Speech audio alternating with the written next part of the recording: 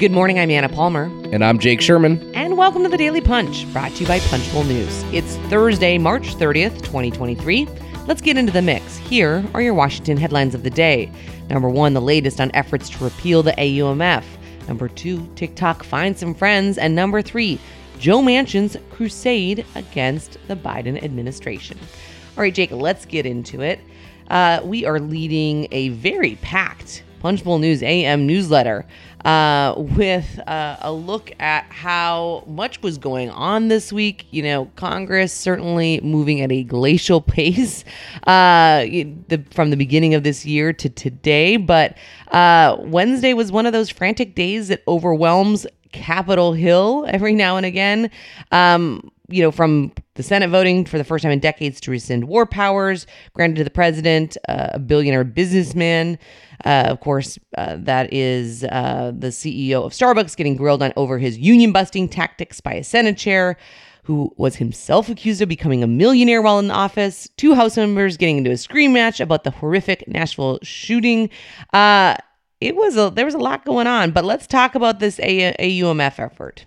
Yeah, so the Senate finally, after 20 years, has decided that to repeal the 2002 and 1991 AUMF against Iraq. This has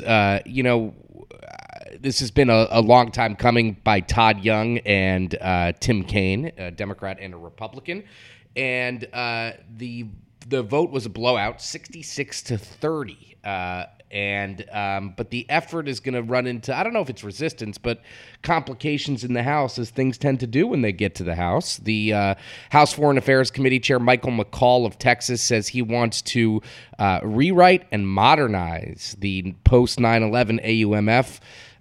So that's not a straight repeal. That is let's kind of look at this and make it better or make it different. That's very difficult.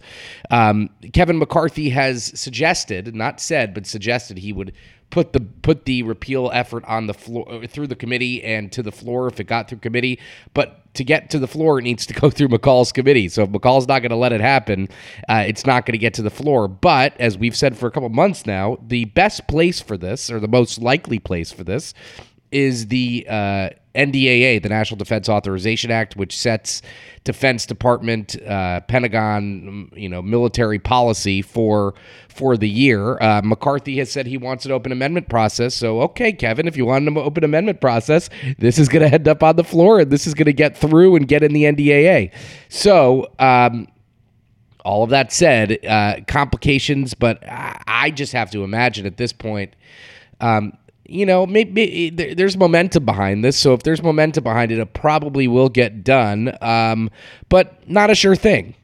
Nothing in Congress is a sure thing, and I think the dynamics you lay out are really important, right? That changes the idea of what the Senate wants versus what the House wants is something that we go back and forth on all the time, and the concept of just being unwilling to take the Senate product and they want to kind of change it does, I think, potentially mean there could be some larger issues and hiccups along the way. It's not going to be a smooth sailing for a repeal of the AUMF. But here's a sure thing, Anna. Today's Thursday, March 30th. By, let's call it 2-3 o'clock today, the House and Senate will be out for 2 weeks. That is a sure thing. That is as sure of a thing as I've ever seen, because recess starts today after this afternoon. All right, let's run to the number 2 story of the morning. We are looking at TikTok, a really interesting item this morning. We have been covering every kind of twist and turn and how terrible the public hearing was for TikTok when their CEO came up to the Hill. But kind of a twist on this right now, after basically seeing mostly uniform, kind of resistance to TikTok and support of some kind of a ban or, different pieces of legislation getting momentum, looking at kind of not only banning potentially TikTok, but other foreign companies that are, creating problems or security threats in the U.S. Today, we have an item about how in recent days there have been liberals and some staunch conservatives speaking out against the effort to ban the embattled app. You and I disagree on this, I think, but I don't really have a very strong opinion. I think something will pass this Congress on TikTok. I just do. I don't know. That just seems to be the momentum. But I don't feel very strongly about that. But let's put it this way. It's kind of interesting because the two efforts that are going on, and we'll get into this item in a second, but the two efforts that are going on right now is there's just a straight ban that's favored by Marco Rubio, and then there's a let's make the administration do this by Mark Warner and John Thune, and the White House supports that. I find that very interesting. They kind of just want to foist it on the administration, and I understand that.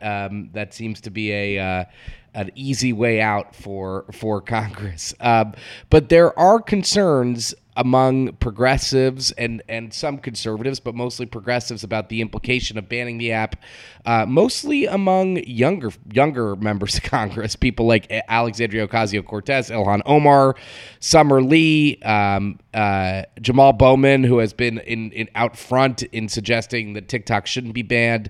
Maxwell Frost, who is the youngest member of Congress, said he's not trying to be the TikTok guy, but if we're going to do this, let's do it holistically and let's look at all social media. I mean, the argument against that from people like Rubio and people who favor the ban is that Facebook, of course, they collect data, and of course, a lot of social media companies collect data, but not all social media companies were founded by Chinese technologists and don't pose the same threat as TikTok does, but a complicated issue for sure. Yeah, and just I'm not saying that the legislation doesn't pass. I just think things can be a lot more complicated when you have a 5-seat majority in the House and a 51-49 Senate. All right, let's move to the number 3 story of the morning. Ooh, things are getting hot in here. Senator Joe Manchin, the Democrat from West Virginia, isn't very happy with the Biden administration. And he, this week, lashed out once again, firing, off several different areas with the administration and their handling of multiple different things. Everything from the electric vehicle tax credits, going public in a fiery Wall Street Journal op-ed entitled "Biden's Inflation Reduction Act Betrayal." Not a lot of love lost here right now between the Democrat from West Virginia and the Biden administration. Manchin is on fire, it seems. He's 75 years old, hasn't announced whether he'll run again in 2024, but he's certainly leaving his options open, Anna, because he is just, going ham on the Biden administration here on a whole host of things. The EV tax credits, he threatened to sue. Let's reverse on this. He's threatened to sue the Treasury Department over its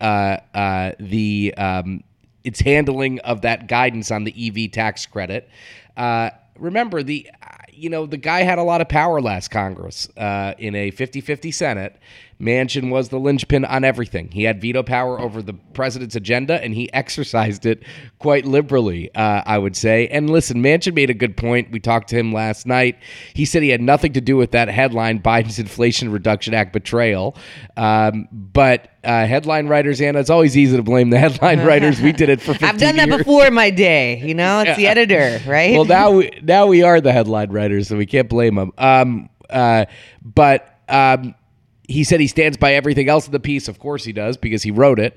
But just he's going pretty hard against the Biden administration, which will help him if he runs for re-election in deep red at West Virginia. All right. With that, thanks so much for listening. One quick note. Jake and I are going to be interviewing the House Problem Solvers Caucus co-chairs, Brian Fitzpatrick, the Republican from Pennsylvania, and Josh Gottheimer, the Democrat from New Jersey, on Thursday, April 20th at 9 a.m. Going to be talking news of the day, challenges for business owners trying to work across party lines in a very divided Congress. You can RSVP for that event to join us in person or on the live stream at our event hub. You can also sign up for our free morning newsletter at punchbowl.news. Have a great day and stay safe.